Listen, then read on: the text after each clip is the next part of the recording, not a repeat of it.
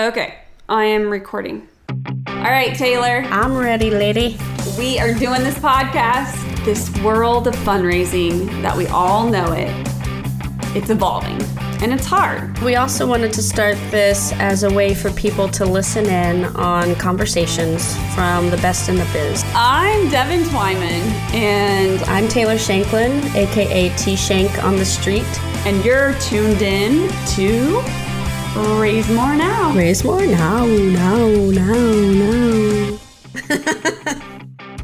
Hey, Crazy D, what are we going to talk about today? Well, I believe we talk about some analogies about building a house, making sure your coffee is just right, and maybe even going to the Apple Store, how they sell computers there. But don't worry, it's not all nonsense. We actually relate these things to nonprofit things. We had a great guest on the show, Andrew Urban, who is someone we consider family, also a great matchmaker. He brought Devin and I together last year. Yep. That got weird.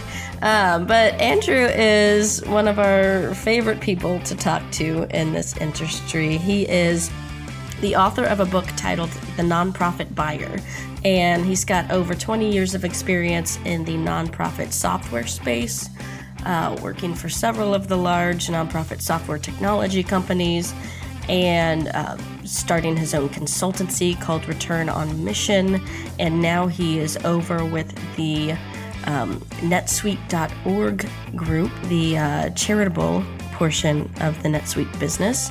And we had a great conversation with Andrew, talked to him about, how when you are evaluating a new software that could help your mission, how to evaluate it from the standpoint of what's my return on mission? So, how do I relate my mission to the software and make sure that I'm getting something that's actually going to be useful to me? And we might be talking about the 3 Ps. Price.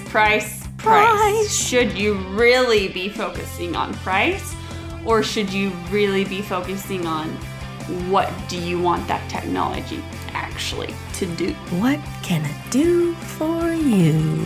You. You. I'm Crazy D, Devin Twyman. And I'm Taylor Shanklin, a.k.a. T-Shank. In the house. On the street. On the street. In the avenue. In the alley. In the car. In the rave. In the rave. In your earbuds.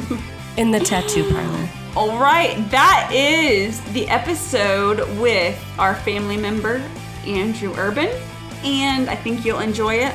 He is definitely a wealth of knowledge in this space. He's taught me a lot. May the listening force be with you. Hey, fundraising friends. We are here today with a very special guest, Mr. Andrew Urban. Andrew, welcome to Raise More Now. Thank you very much. It's great to be here. So I want to get started giving the listeners a little bit of background about you. And I was reading one of the articles that you posted just this week on LinkedIn, talking about how you're thankful for nonprofit sector software. And I thought it was a great article, just sort of great descriptor, I guess, in a way of like your experience in this space. So give us a little bit of background about yourself. Well, thank you. I appreciate your taking a look at that. I wrote it because in 15 years of working in nonprofit tech, and previous to that, I was in seven years of, as I would call it, the soulless high tech, and I've learned a few things, I hope. But from the nonprofit sector, it's been wonderful to see over the last decade and a half how much has changed. A friend asked me about that article yesterday, and I was talking about what it was like in 2000 when I started at Convio and when Conterra was starting, and Blackbaud was still a pretty small company overall. And if the perspective on it was to think that the internet was really only about 5 to 6 years old for when it comes to public consumption. And we were trying to figure out, just like every other industry, how is this going to support and help the nonprofit sector? Just as everyone else was trying to understand, would people buy things online? We were trying to understand, would people donate online? would people actually go online to find information about the nonprofit? How do we talk about ourselves online? And it's amazing to see the transformation of I call it the business of our missions today, and how the technology that is out there now is completely intertwined with delivering on our missions. And that's, I think, what I'm most thankful for, is that technology is not just a way to talk about our missions, but it's actually a way to really do them. And without the nonprofit sector and the software, the innovation, and as I talked about, the disruption that happens because of that innovation, we wouldn't be able to do so many of the good things that the sector does today. So I would have to say this about Andrew. Andrew, I've really enjoyed, I consider Andrew a little bit of a Raise More family. He was part of our team. You came into Raise More, helped me really learn about the nonprofit space. So I consider Andrew a family member here at Raise More as well. He also helped connect the dots between us. So, forever grateful for you bringing us together. I think it's funny. So remind me again, when were you at Convio? Back in 2000, 2001, the very beginning. That's right, yeah. So it's funny how our paths didn't cross until a year and a half ago, maybe, or so. Or just about a year ago, I think. Something like that. During my consulting years there, in the last 4 years working as kind of consulting around the book I wrote in 2010, The Nonprofit Buyer. So that's how I met Devin, was through just lots of different, relationships, checking back, people introducing all around. But the book was about helping organizations how to make technology decisions that are mission focused. And then so I consulted around to organizations on that, as well as to vendors who are working to find their way in the nonprofit sector and find their particular unique value to the sector. Yeah, so you've got a lot of experience working at software companies in the space and consulting on it. So I want to get into the heart of the conversation a little bit today and pick your brain on what organizations should be thinking about with when adopting some new software. So what would you say, if you had to think about three things an organization should be looking at when they are evaluating a new software that they might adopt, what would those top three things need to be to make it a good fit for the organization? Let's see. Price, and price. The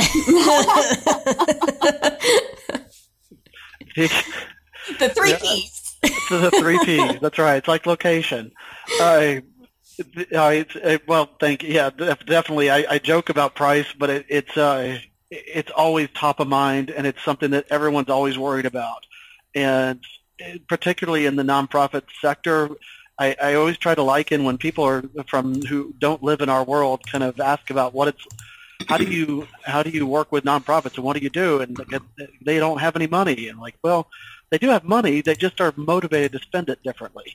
Mm-hmm. and for good reason, because the money that they get is from donors who care about them, or from grants or from members, and those are emotional dollars that are given, and they have a responsibility to do the right thing with all that money. So it really isn't. It's a very important factor, but even beyond that, I mean, price is something you have to always kind of keep in top of mind, but it always goes back to the question of what do you want to do, and I think people, when they start thinking about buying something, and you're asking for three things, but I kind of liken it. Sometimes when people start to think about technology and buying, it's not something in their nonprofit role that they do every day. So they get into that and they start to just immediately think, well, I don't know what I'm doing. I'm going to have to go get some consultant, or I'm going to have to go, I'm just going to go try to find something that my so-and-so friend says is pretty awesome, and we'll go from there. And it's really not as difficult as that. So when you think about it, people make choices, and I kind of liken it. Sometimes it's harder for me anyway, because I'm not a coffee drinker, to go buy my wife's caramel macchiato triple espresso with the whipped cream on top. I mean, hey, don't forget the 3 pumps. Vanilla and the cherry on top. The cherry. No cherries, but definitely the 3 pumps. So yeah, that part. I always forget that part. But it's easy to do so. Well, so actually is nonprofit software actually. But so if you think about it, it's about just kind of understanding what you really want and what do you want to do. The coffee metaphor is frankly, what do you want and what kind of taste are you looking for? But then in nonprofit software, it's what do you need to do? Well, you need to you have to look, and you need to be able to track donor information. You need to track members. How do you want? And then who are the people you're trying to work with? And then what kind of interactions do you want to have with them? And then what kind of areas do those people live that you need to interact to? And it's a simple decision tree at that point. So when you start to look at the software, I mean, certainly you're looking at price. And thankfully, the nice part about the growth of the nonprofit sector, no matter what you need to do, there are tools that can actually do something at your particular price level today. So certainly the things that cost more are going to do a lot more. They're going to tell you all kinds of amazing things. But it's really incredible what even low-cost tools can do today. So you don't want to focus on price. You really want to start from what do you want to do. I always like going to the Apple store, and they would never come up to you and go, what kind of computer are you looking for? What kind of how fast do you need your computer to be? They actually ask, what do you do with your computer? Yeah, I love that. That's a great point. I also really like what you said about it being an emotional buying experience, because again, there's that mission tied to the dollars that they're spending. It's an emotional experience for your wife getting that, 3rd pump versus 2 pumps, I mean, trust me, I know I spend every day at Starbucks almost. So that leads to point number 3, which is really the term in the book I coined, which is called return on mission. So you hear a lot about nonprofits need to be more like a business, or how things nonprofits can learn from business, and I think those things are great, but they lose the motivation of what makes us unique as nonprofits. And return on mission is about measuring the impact of an investment as to how it helps push the mission forward. So every vendor that you're talking to about whatever it might be, a finance, accounting, or a fundraising software, or whatever that might be, if the vendor can't talk to you in terms of how what they're providing is going to support the mission, then why bother? Yeah, that's a great point. So return on mission is you think about return on investment is the amount of dollars returned on money spent. So, for example, you're buying a new fundraising package. Your return is not necessarily an investment of dollars returned to the organization. It might be because you're raising more money, but also there's what is the impact of that money that's being raised? So start a step back. Again, back to that question, what do you want to do? Well, we have a program we'd like to grow. Well, we know that in order to grow that, we need to be able to raise X amount of dollars because it costs X to be able to have this particular impact, and that whatever that impact measurement might be as a performance indicator, for example. And then you can actually start to say, you can start to translate a nonprofit programmatic goal into a business performance indicator that some of your board members can really understand. Because let's face it, there are a lot of board members who just live in their business world and don't really understand the impact, how to measure philanthropy, and the charity aspect of philanthropy. They're used to, I create this for X cost, I sell it for this at X cost, I get this amount back. we don't live in that realm with our missions as we deliver them. So in order to be able to say, I'm not just a staff member saying, oh, I really want this new software package because it's really going to help me. And they say, well, that's a lot of money. Why would I need to spend that? Seems like you're doing pretty good with what you have. Oh, well, we're limping along and we're making a workaround. It takes our staff 7 hours to do this report, but it's fine. It's the staff. We love what we do, and it's all good. Well, return on mission lets you make that case that marries the business case of investment to the mission impact that it can have, which includes staff time and then delivery of the mission. And then once you start to make those connections, it really is amazing how the conversation changes. And you could start going from, hey, we're just getting by, to what can we really do to serve and build.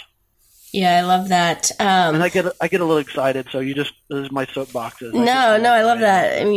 People are always looking at, ROI, and I love your take on it as our return on mission. I think it's brilliant. So something else that you mentioned is, there's a lot of tools out there now which actually make it easier for orgs to adopt things. A lot of tools out there that give you free trials. What is let's say that someone is evaluating something and they're doing their free trial. How can they, take that? Let's say they had 30 days with the software before they have to pay anything. How can they take that and show that return on mission with just like that trial? First off, you have to be careful with some of those. It's the old joke that computer software vendors are the only people that call their customers users because the first hit is free. Zing!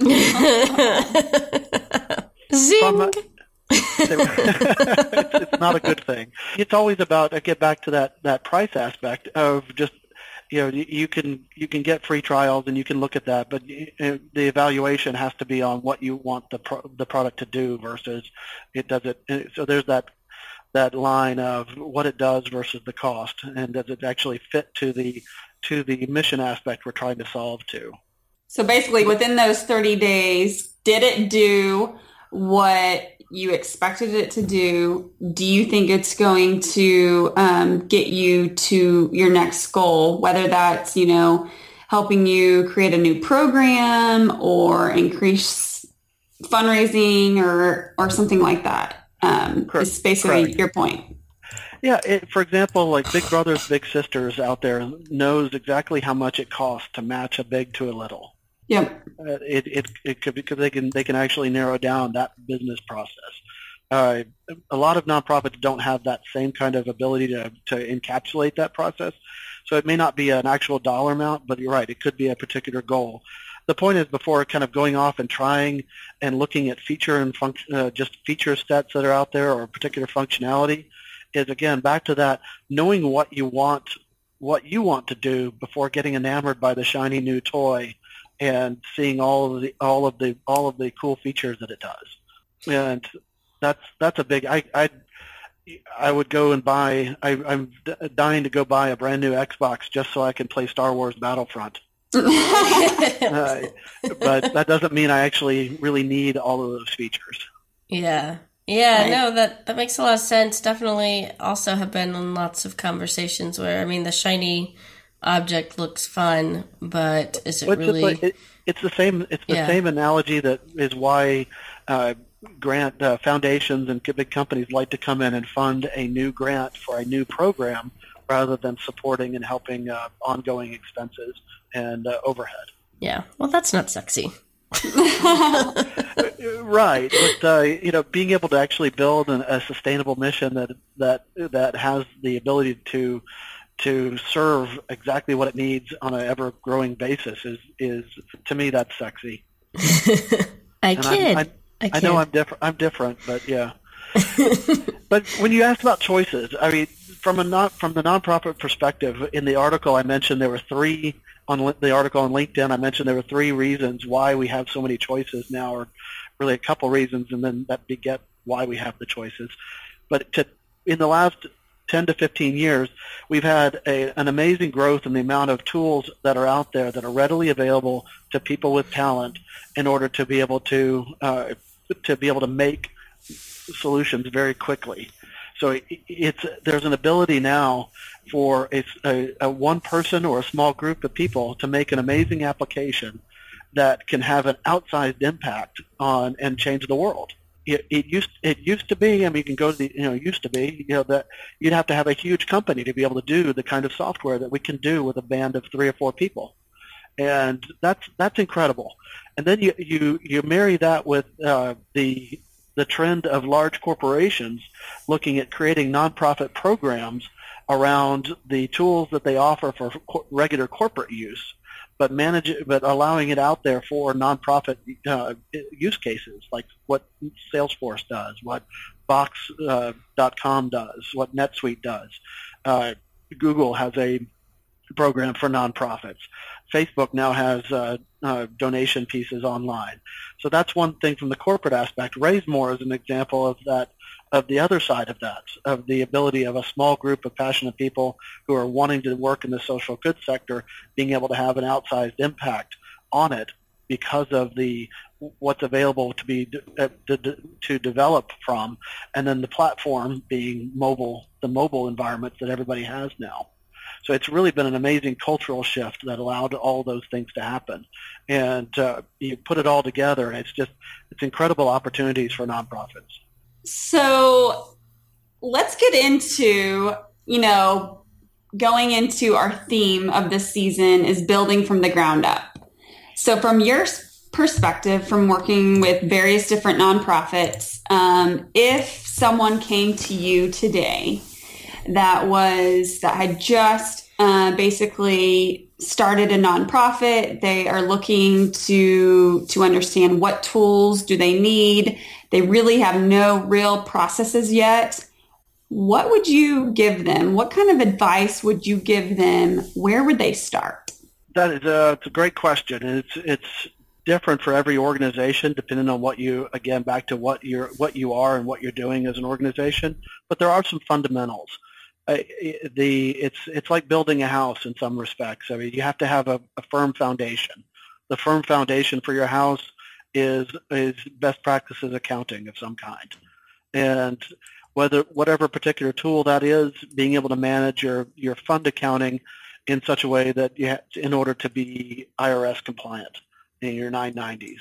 So that's really the foundation of the house. If you can't balance your books and manage your budget, then you're not going to be able to report, and the IRS is going to have some issues with you.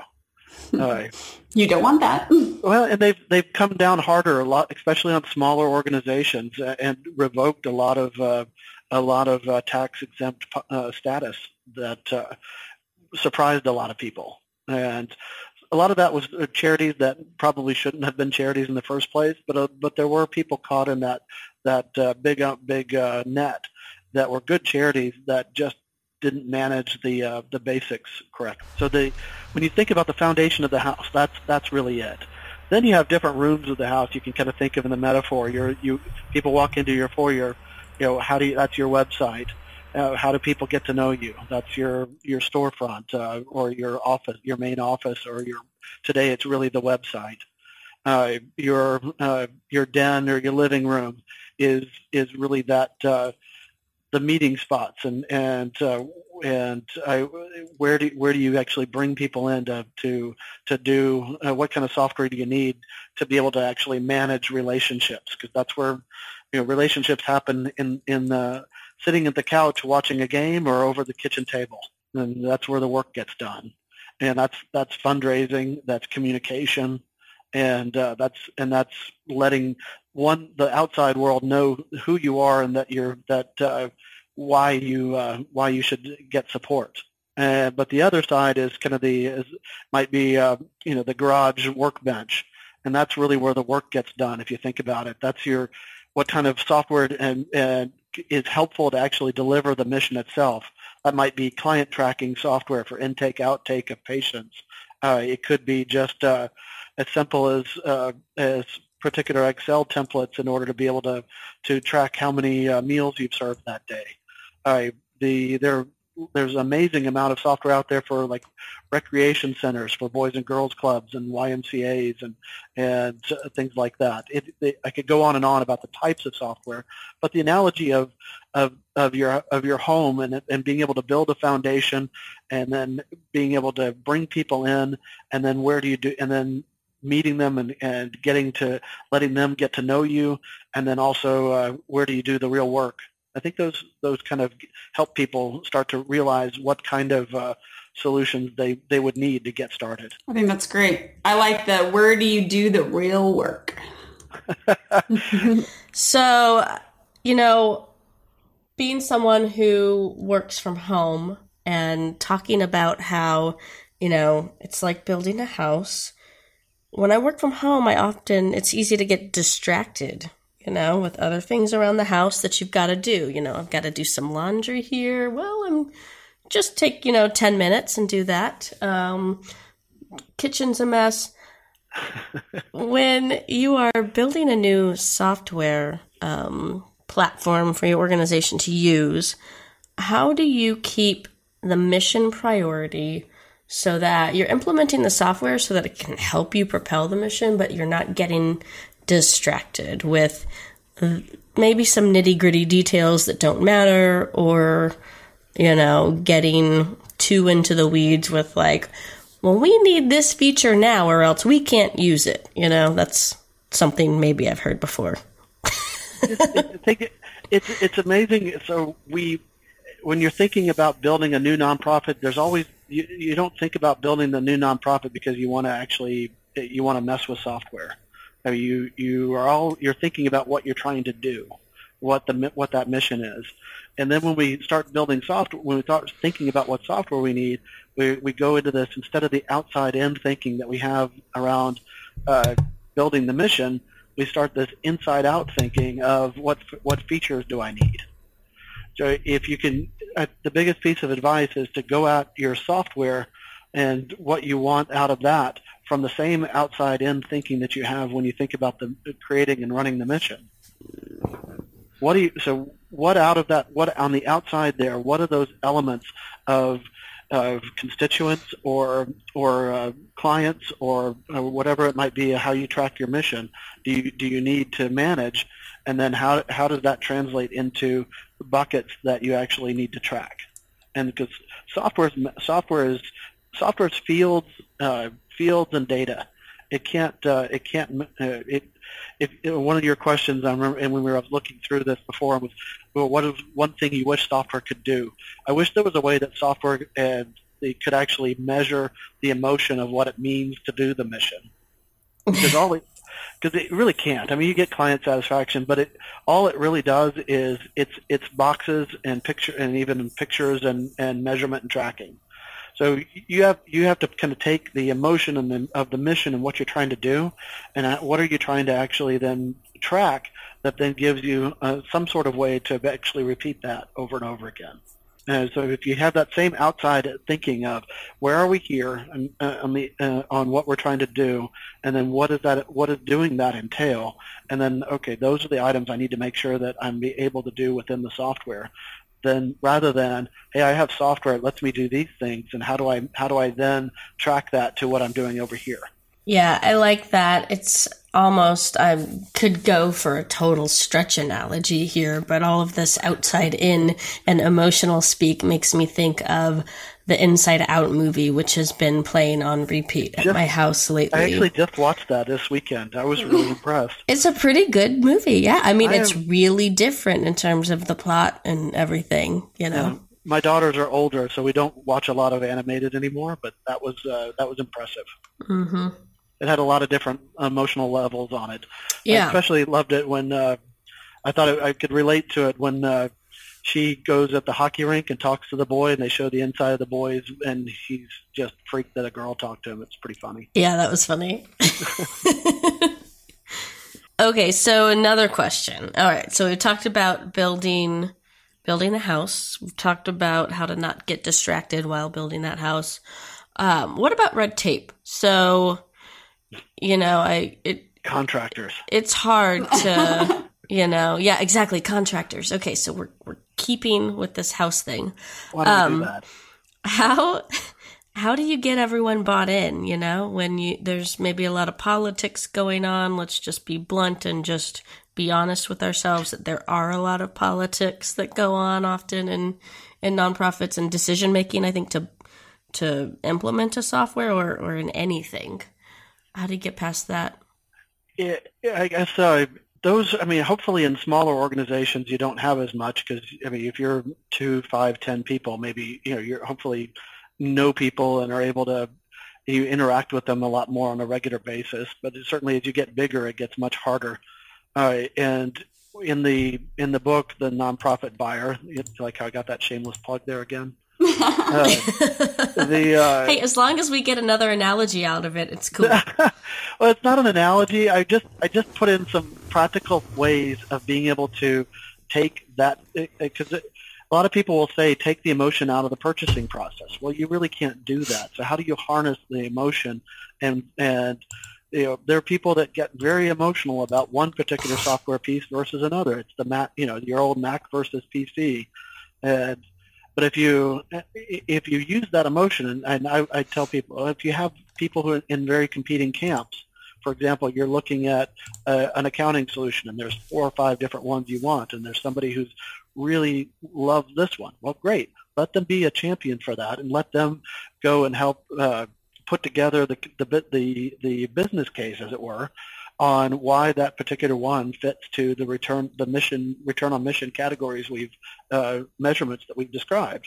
And then you can get someone else to do the next one, and then there's someone else for the next one. So then you're bringing that kind of passion together to be able to say why, and ultimately you're getting the much better information because it's your staff looking for the solution that is then translating that to the mission priorities, as opposed to telling everybody to be quiet and bring in a bunch of vendors and look at 4 hours of demos and then have everyone leave and then argue about it. What? That happens? Yeah, it does happen. There's always plenty to gripe about or be excited about. Yeah. So you are an advisor. Yeah. At G2 Crowd. Tell us a little bit more about G2 and how that works. It's when I was consulting prior to going to work for NetSuite last year on the netsuite.org program, I created I would get into working with nonprofits looking to make decisions, and I'd help them through the process on all of the wonderful high and mighty ideas of what do you want to do and who are your constituents and what do you need to manage and track, all those wonderful things. But then ultimately the question would come down to, well, which ones should I look at to make a decision? Well, I know a lot of the software out there, but I don't know all of them. And so I looked at the examples of G2 Crowd, Trust Radius, Capterra, Software Advice, and the other tools out there, and none of them really looked at nonprofit software specifically. And knowing that organizations, nonprofit professionals are very good at sharing and being open about why they've been successful and what they've used from a software perspective that may have helped them, I wanted to provide a forum that would give them the ability to do that. And so I created returnonmission.com, but what I found through that is as trying to create anything, and that was kind of a labor of love side project to my consulting. And I realized that it needed to be in a much bigger home that could really do something with it. And G2 Crowd, this is their work. And I met one of the founders, and he said, we've always wanted to work with nonprofits. We just didn't know what was the best way to take what we do and apply it to help.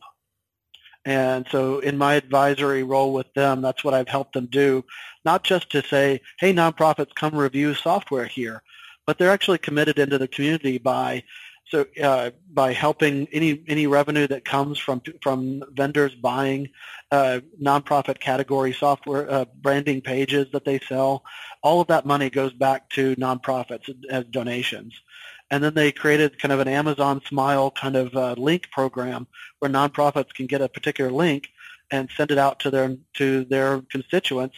And if somebody on that takes that link and goes and reviews anything on their site, the nonprofit gets a $15 donation.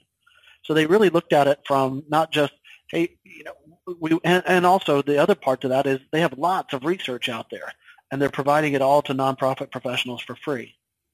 So it's education, it's donations, and it's market support. And I think that's really what makes a for-profit company whose real focus is for-profit company really work, where they take what they do and provide it out to nonprofits in a way that supports the community.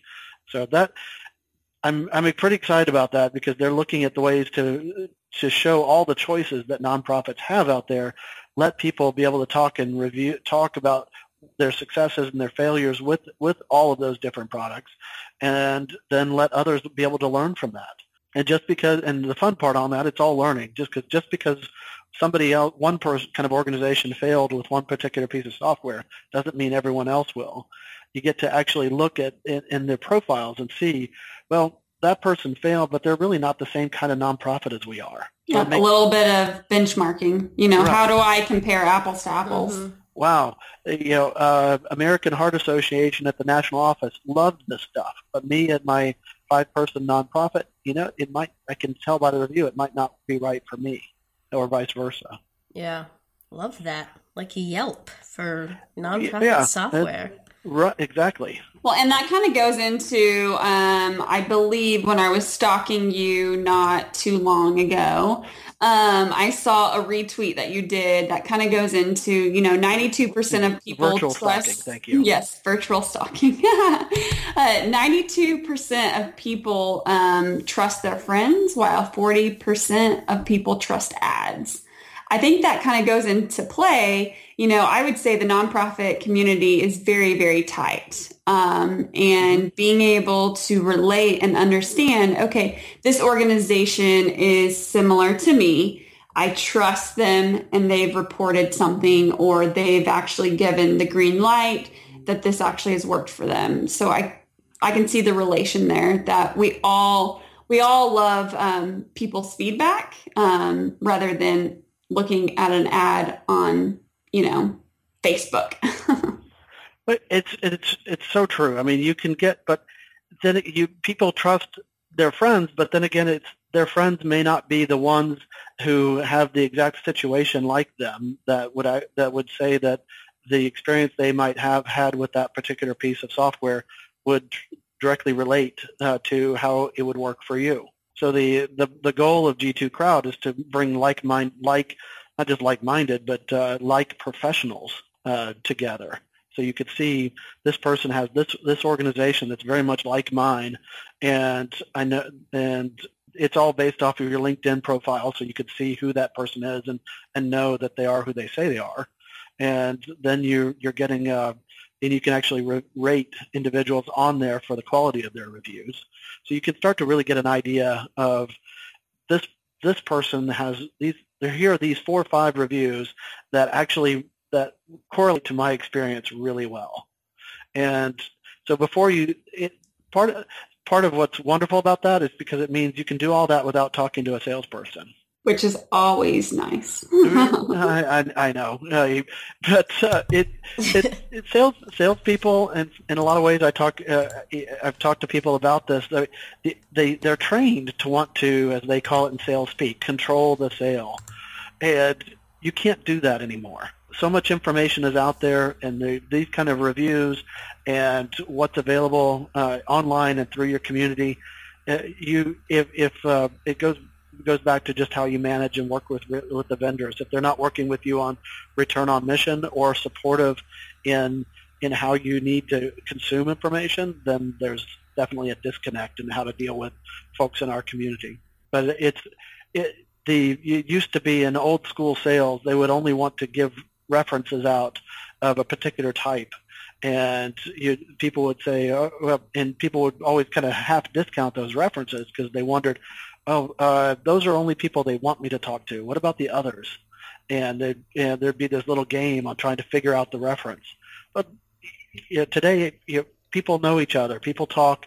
You have online, you have offline online reviews and offline discussions, and the better a vendor can actually cultivate that and be a part of the conversation, and instead of trying to dictate the conversation, the better it is for everybody. Where do you see the future of fundraising for nonprofits? If you had a magic wand, where do you see that wand going in the future?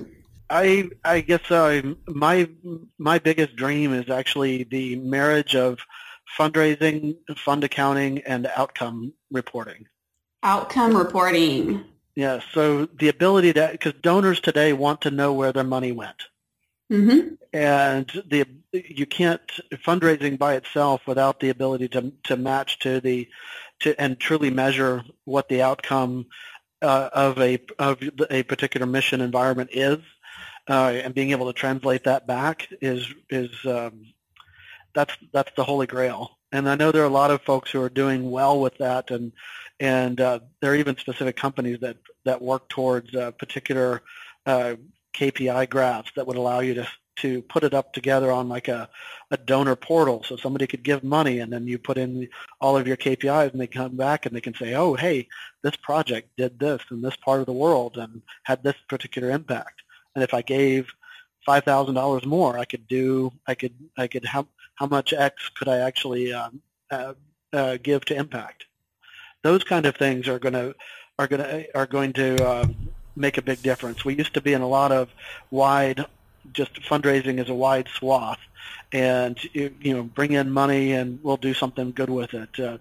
We're into much more of a cultural shift where even small donors want to be able to know, what did my money do?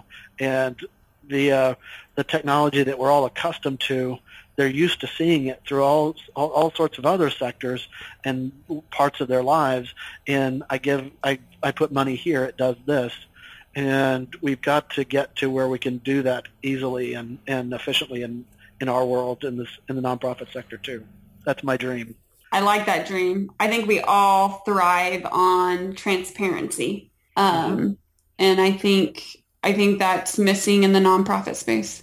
We have, I call it the three things: transparency, accountability, efficiency. Yeah, I think that's a great idea. I'm on board with you there. I'd like to see it even like sink into my own personal budgeting software. Would be awesome if you could like see in Mint what you've given to and what the impact is.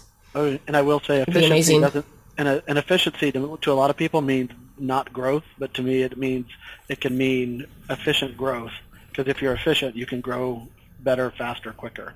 Yep. I had to get that little point because people hear efficiency, and sometimes they hear efficiency and they think negative things, but efficiency means that you're good at what you do and you can grow quickly and serve more. Yep. Yeah. Here at Raise More, we call that automation. How can we automate more things so we can focus on future? I just think of it as not doing things the stupid way. But the way that you put it, Andrew, is a lot more eloquent. Thank you.